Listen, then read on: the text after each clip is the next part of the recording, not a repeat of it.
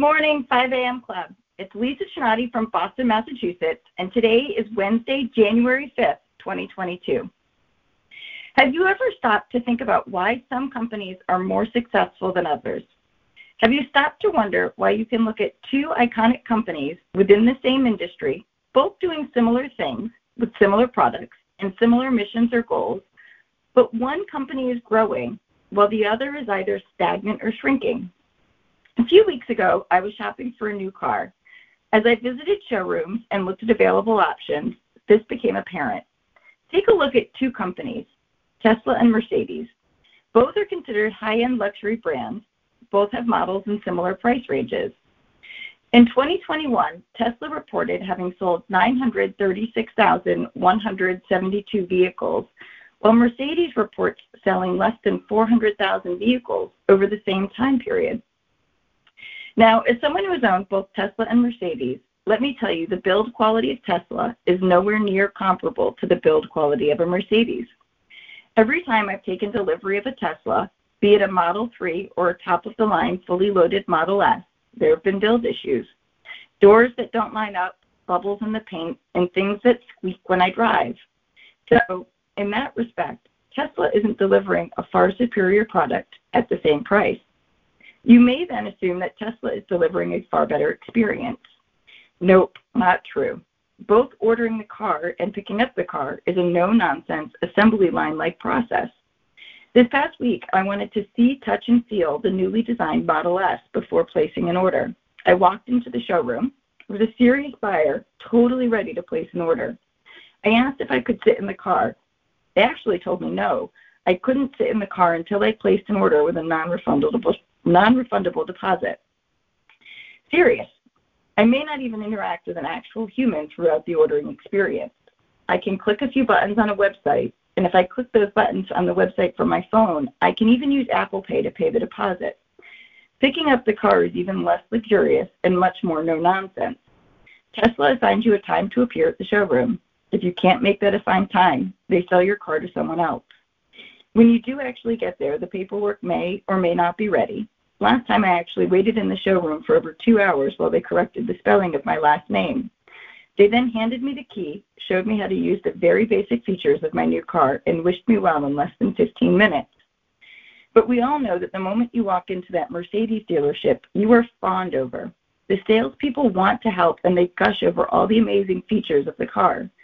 When that car comes in, you know it has gone through many, many quality assurance checks and that it is pristine and perfect in its build. Delivery is just as luxurious. It's like a celebration, welcoming you into the Mercedes family. You leave that dealership driving your new car and feeling special. It's a completely different experience, yet Tesla will sell more than 2 times the number of cars. So why does Tesla sell so many more cars? Well, for me, they've innovated more than Mercedes and all other car manufacturers. Not only have they innovated more, but they've innovated faster. I don't mind that the product isn't perfect because it's so much more innovative and good enough for me in its current state that I'm willing to overlook the flaws. Now, I know you're wondering, how does this apply to me?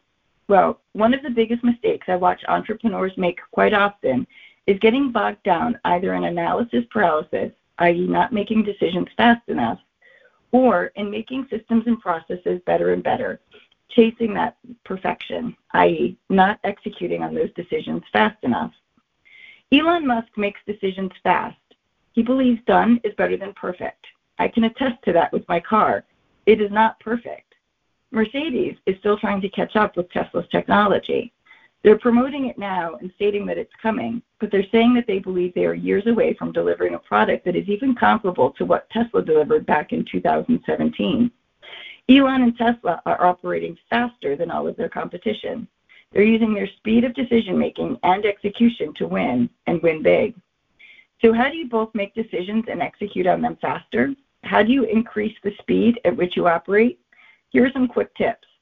First, understand that 90% of decisions don't require days of thought. There are some decisions that do actually require days of debate and analysis, but the vast majority of decisions can be made in 10 minutes or less.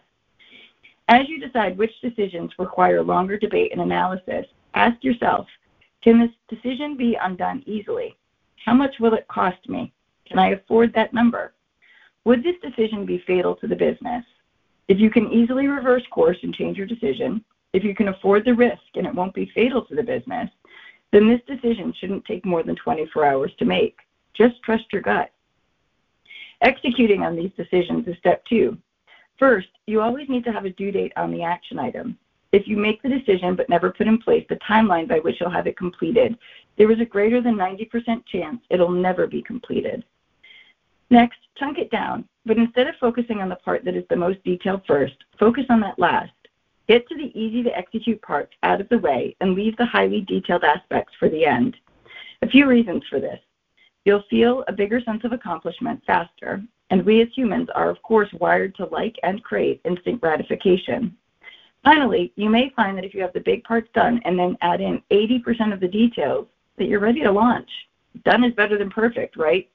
Case in point, the doors on my Tesla don't totally line up. It's an odd little annoyance, but it doesn't impact me using and loving my car. Door still opens, car still drives. For Elon, done is better than perfect has been internalized at a high level. So, as you start your day and take stock of your do, doing, done list, what tasks or projects can you quickly move from doing to done enough today? That's all I got. Take care, guys.